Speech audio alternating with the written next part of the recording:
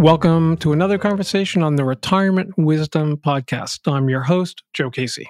There's a lot to manage in planning for retirement. You need to get your finances right, and you need to create a direction for your new life in retirement. But there's a key aspect that sometimes people put off or don't think or prepare enough about. That's getting older. Today, we'll turn our attention to that. If we're lucky enough to be getting older, today we'll get smarter about it. Internationally recognized in the field of geriatrics, Dr. Rosanne Leipzig is a trailblazer in transforming the way we approach aging, individually and as a society. In her 40-plus year career, she has treated thousands of patients and trains hundreds of doctors and practitioners in all specialties of medicine. She is the Gerald and May Ellen Ritter Professor and Vice Chair Emerita of the Brookdale Department of Geriatrics and Palliative Medicine at the Icahn School of Medicine at Mount Sinai in New York City. Her new book, Honest Aging, An Insider's Guide to the Second Half of Life, was published this year by Johns Hopkins University Press. And it describes what to expect physically, psychologically, functionally, and emotionally as you age, and what you can do to adapt to your new normal. Dr. Leipzig's lifelong commitment to older adults began with her grandmother, who lived with her family for 8 years after developing cancer. Yet decided at age 75 she wanted to be on her own again. So she got an apartment where her closest friends lived and taught her how no matter how old you are or where you are living, there are ways to have an engaged and meaningful life. She also taught her to be open and flexible as things change in life. During her career, she's received numerous awards. She's been repeatedly named as one of the best doctors in America, America's top physicians, a New York Times super doc, and one of New York Magazine's top doctors for geriatric medicine. You may have seen her in the Today Show, CBS Evening News, CBS Sunday Morning, CNN, and she's been published in Time, the New York Times, the Wall Street Journal, Consumer Reports, and American Medical News, among others. Thanks so much for making the time to talk with us today. My pleasure. So, what are some of the common misconceptions about aging? Oh, there are a lot. I think the first one is if you live long enough, everything terrible will happen to you. You will develop dementia, you become very frail, you will be unable to take care of yourself. And that's really not true. The studies that have looked at this basically say that about 75% of people say their health is good or excellent when they are 85 and older. About 65% are not living with dementia. And so it's really, you've got a good chance of being healthy and having a good old life. Another thing is that sense that as people age, they get gloomy or they get depressed, sad, irritable, nasty, all of that, the grumpy old men type of thing. And again, there's no truth to that. And in fact, older people do better from a mental health point of view. There's less depression than in younger people, okay? There's something called the paradox of aging.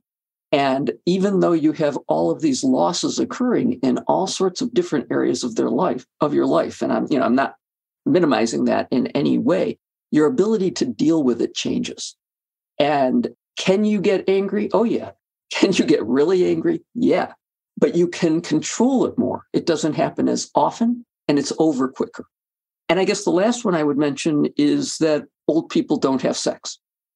And that's not true. You're less likely to have sex, but you're also less likely to have a partner, which has something to do with it. So it depends on how you're defining sex. Basically, if you liked sex and it was an important part of your life when you were younger, it can be an important part of your life as you're older. You may need to make some adaptations. You may need more physical stimulation than you had before, but it's still happening. A lot of good news to start off with. So what are the key things you'd recommend that people who are now in their 50s and 60s do that they will wish they did when they're in their 80s and beyond? I think the first thing is to start an exercise routine of some sort. It's the magic bullet for aging. It helps with sleep. It helps with mood. It helps with so many different things. So it doesn't have to be a big deal, but start making the habit when you're middle-aged makes it much more likely you'll continue it when you get older. And along with that is making sure you stay well hydrated. And as people get older, they tend to run dry for a number of reasons, like the way the kidneys work, a few other things in the body, and you lose your sense of thirst. So having a habit of having several glasses of water a day or a fluid a day is really important. And a study came out recently suggesting that if you're well hydrated in your middle years, you will have a longer, better life. We'll see if that turns out to be true. Immerse yourself in multi-generational communities.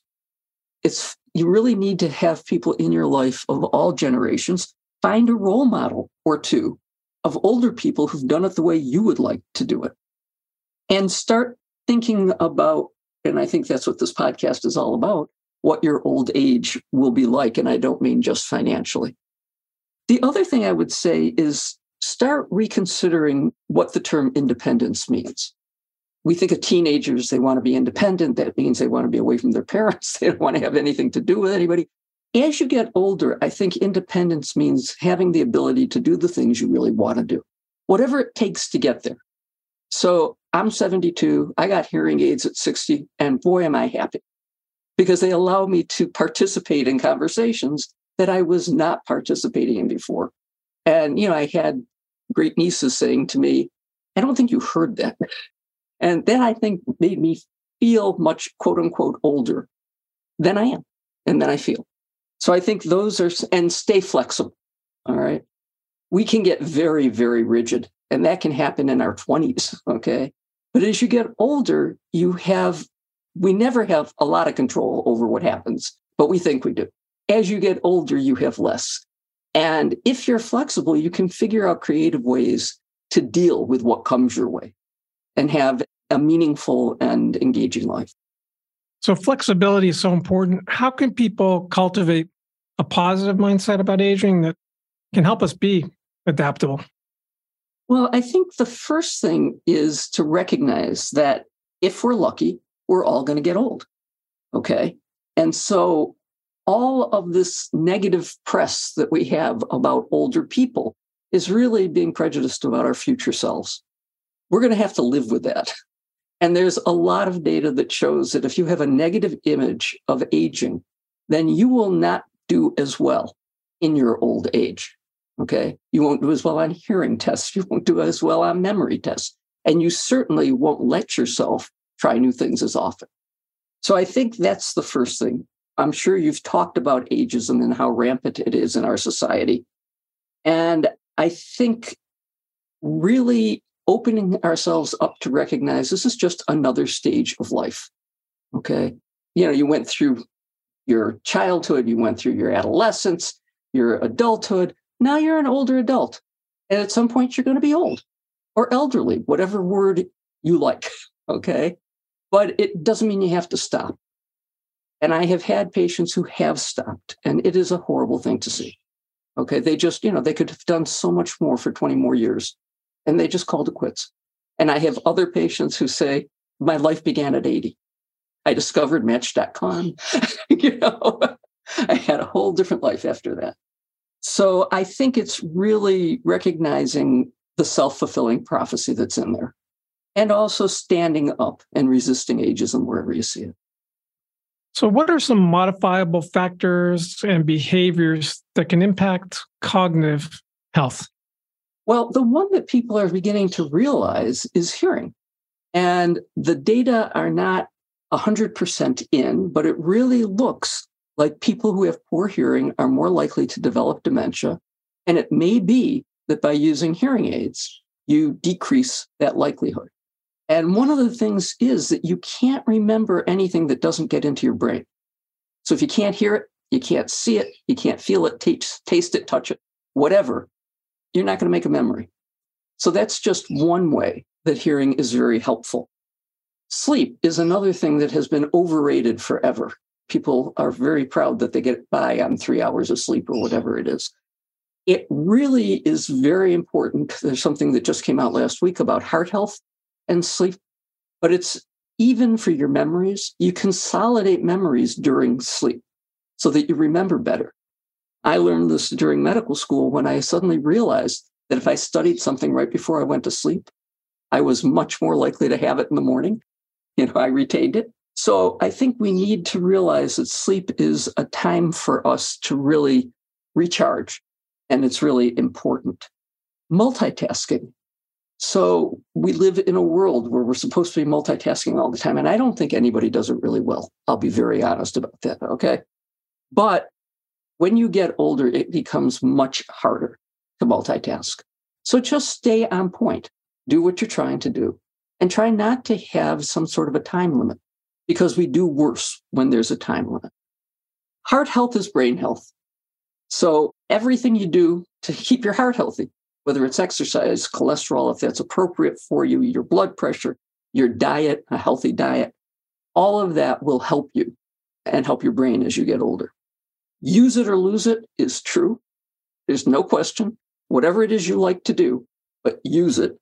And the other thing that we're starting to understand just how important it is socializing.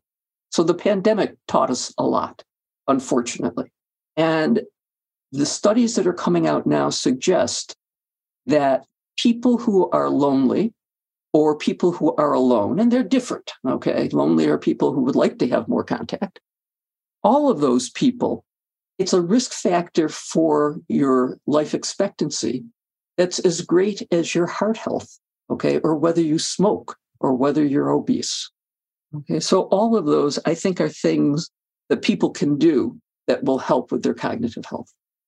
You mentioned sleep before, and that makes me think of energy. What generally, and that's because I'm running a little low today, I've been tracking my sleep, has been helpful. But last night, the Celtics played the Knicks in double overtime. So I stayed up late, too late, watching every minute of it. So it didn't end in the right way for those of us who are Boston natives. But what generally happens to energy levels as people age, and what helps maintain energy? Well, it's interesting. You feel like you have less energy because you do. Okay, your energy reserves, your exercise tolerance, how much you can do, decreases with age. And you can go to the gym as much as you want. You will never get back to where you were when you were 20. And I oftentimes use the analogy to the Boston Marathon, since we're talking about Boston. And there are people who win the Boston Marathon who are 20 years old and in that category. And there are people in the 80-year-old category, and they win. But their times are quite different. And there is nobody who's going to be in better shape than that 80-year-old who ran the Boston Marathon. So you've got to get your expectations right for what you're going to do. But recognizing that, the body becomes a bit less efficient. The heart becomes less efficient. We tend to eat less as we get older. And in particularly, we eat less protein. So we have less fuel. All right. And food is fuel. As we get older, we use more of our energy reserves to do our everyday activities, whether that's walking, running, cleaning the house, whatever that may be. So what I would suggest is, one, in terms of your weight, worry more about being underweight than overweight. Okay. It's clear that people who are underweight are at greater risk, not just of dying, of having fractures and osteoporosis, but of a number of other things. And their energy can be less. Being overweight is a strange thing in older people, and we're beginning to understand this more and more. So one thing that happens as you get older is you shrink. And we use this BMI all the time to tell us if we are overweight, obese, very obese, okay? And the way the fraction is, height is on the bottom and weight is on the top. So if you lose weight, lose height, your BMI is going to go up. And we don't know what that means for older people compared to what their BMI was most of their lives. But we do know that people who fit in the overweight category or the simple obese category, not the very obese, actually have the same life expectancy, okay, and the best life expectancy for older people. If your weight is interfering with your being able to do something, if you have sleep apnea, if you've got arthritis, if you're huffing and puffing when you're walking, okay, then you should lose weight because that's a good reason. But don't just lose weight because you think thin is better. It's not. The protein is really important, and you need to check with your doctor because some people's kidneys and livers will not take extra protein. But if they do, when you're exercising, you'll make more muscle and your strength will be better. if you do it when you're eating more protein. Okay. And then the other thing I would say is review your medications with your doctor, because some medications cause fatigue. And then the last thing I guess I would say is don't be a couch potato, something we all got into during the pandemic. And what happens is that we start losing muscle mass, and we lose more than you lose just by getting older. And that starts a bad cycle, because then you have less energy, then you do less, then you eat less, then, it just goes around and around. So moving is another use it or lose it. You've got to get up and do something. Key point that I took away in your book, Honest Aging, is that we all age differently. And you give many examples in the book of changes that could be considered, quote unquote, normal aging versus red flags that would require attention. Could you give us a few examples of normal aging and red flags that might warrant attention? I certainly can. I think I would start by saying normal is a relative word, okay? So we think of normal as more than 50% of people it happens in. And there are some things that happen to more than 50% of older people that should be treated, okay? So 90% of 90-year-olds have high blood pressure. When I was in training, we didn't treat that. We thought we would cause strokes by lowering the blood pressure too much. What we found out when the studies were actually done is that we decreased strokes, we decreased heart attacks, we decreased heart failure, okay? So just because it's normal, okay? There are normal memory problems. It's harder to learn new things. I think we all know that.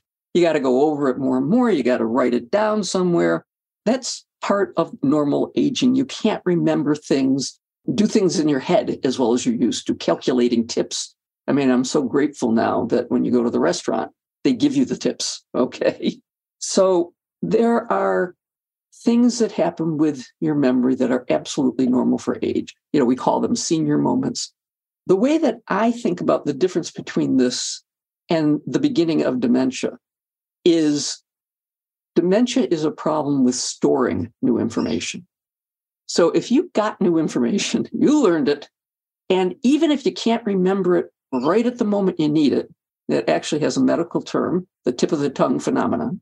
If you have that, okay, but you get the word later or somebody gives it to you and you keep it, all right, and you can get it again, that is not dementia. If you can't store the word, then there's a problem and need to start figuring out what it is. So that's one. Sleep disturbances. We're all lighter sleepers as we get older. We're awakened by sounds and activities that didn't bother us when we were younger. So you still need the same amount of sleep, whether you're younger or older. That is a myth that older people need less sleep. We just are less able to get it, okay? It takes a little more. So keeping the bedroom cool, dark, okay? Things like that, not exercising right before you go to sleep are very helpful. But if you're so tired during the day that you constantly fall asleep watching TV, or you have to take a few naps during the day, it could be a sign of sleep apnea, which occurs more often in older adults. So you need to get that checked out if you're falling asleep during the day. Our appetites get smaller, our food intake decreases. We tend to feel less hungry after eating. We feel more full. But if you start losing weight and you're not planning to, or you feel full after eating just a small amount, that could be a sign that you have a condition that needs to be evaluated. And then the last is going to the bathroom in the middle of the night. So this is normal. It happens to almost everyone, even people without prostates, women, okay? And it's because nature can be unkind. So there is a hormone that you put out called antidiuretic hormone.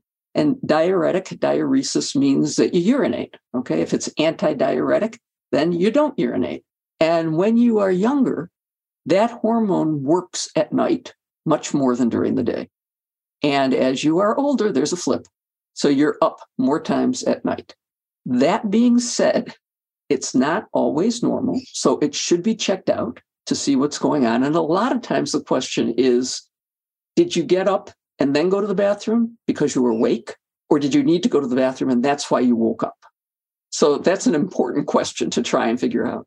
But there are also a number of things that you can do in terms of when you drink your fluids, what you do before you go to bed, if your legs are swollen, what medications you're taking, that could be the reason that you're up as many times a night as you are. So those are just a couple of examples. You mentioned ageism before, and it's an unfortunate reality, and some people even encounter it with their healthcare providers. What would you recommend older adults look for and look out for if they're looking for a new doctor? Well, looking for a new doctor is common as you get older. You outlive your doctors. So it does become a problem. I think your gut feelings are a good place to start. So how do they speak to you? Are they condescending? Are they patronizing? If somebody's in the room with you, which oftentimes there is, okay, are they talking to that person instead of you? Are they talking to their computer instead of you? Okay. Are they not making eye contact with you? So I think those are all things that it's easy to realize when somebody's paying attention when they're not. The other thing I have people tell me a lot is that they feel like they're being blown off. Okay. They're not being really listened to, or their concerns aren't being taken seriously. You have something that's really bothering you, and they say it's because of your age.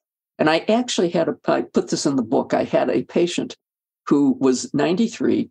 He was still working. He was an editor, and he took the New York City subways down to his office, and he was having trouble coming back up, okay, because his knees were hurting. And we sent him to an orthopedist, and the orthopedist said, "What do you expect? You're 93. And then she said back to him, "My left knee is also 93, and it feels great."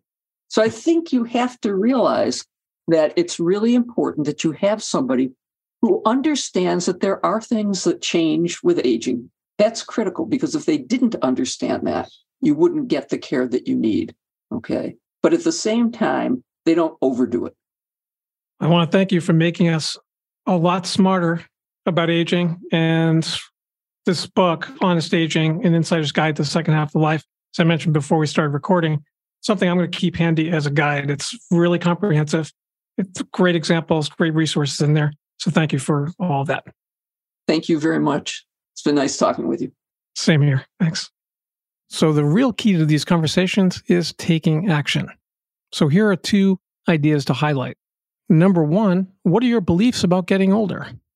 Dr. Leipzig mentions a number of misconceptions and myths about aging. Take a look at your beliefs. It's worth doing. Take a step back and look at what are some of your beliefs, what are some of your assumptions about getting older, and does this conversation change them in any way? Here's a reason why that's worth doing. You may remember a podcast conversation I had with Dr. Becca Levy at Yale. There's a link to it in the show notes. And just to mention that Dr. Leipzig also references her work in her book, Honest Aging. She found that those who have a positive attitude towards aging live on average 7.5 years longer. Number two, what do you want to be doing now that you'll wish you did and be glad you did 10 years from now? She highlighted a number of things in her answer to my question around that. And it's a familiar list: exercise, sleep, diet, brain health, heart health, the list goes on. But what's the area or two for you that you want to focus on? Consult your physician or a medical professional, but develop a plan. Start small and get going. Thanks for listening to the Retirement Wisdom Podcast. You can subscribe to the podcast by going to the show notes so you'll never miss an episode. We publish usually once a week, and once or twice a month, we'll have a bonus episode. You can also subscribe to a monthly newsletter, free, no obligation, cancel anytime, on our website, retirementwisdom.com. Thanks for listening.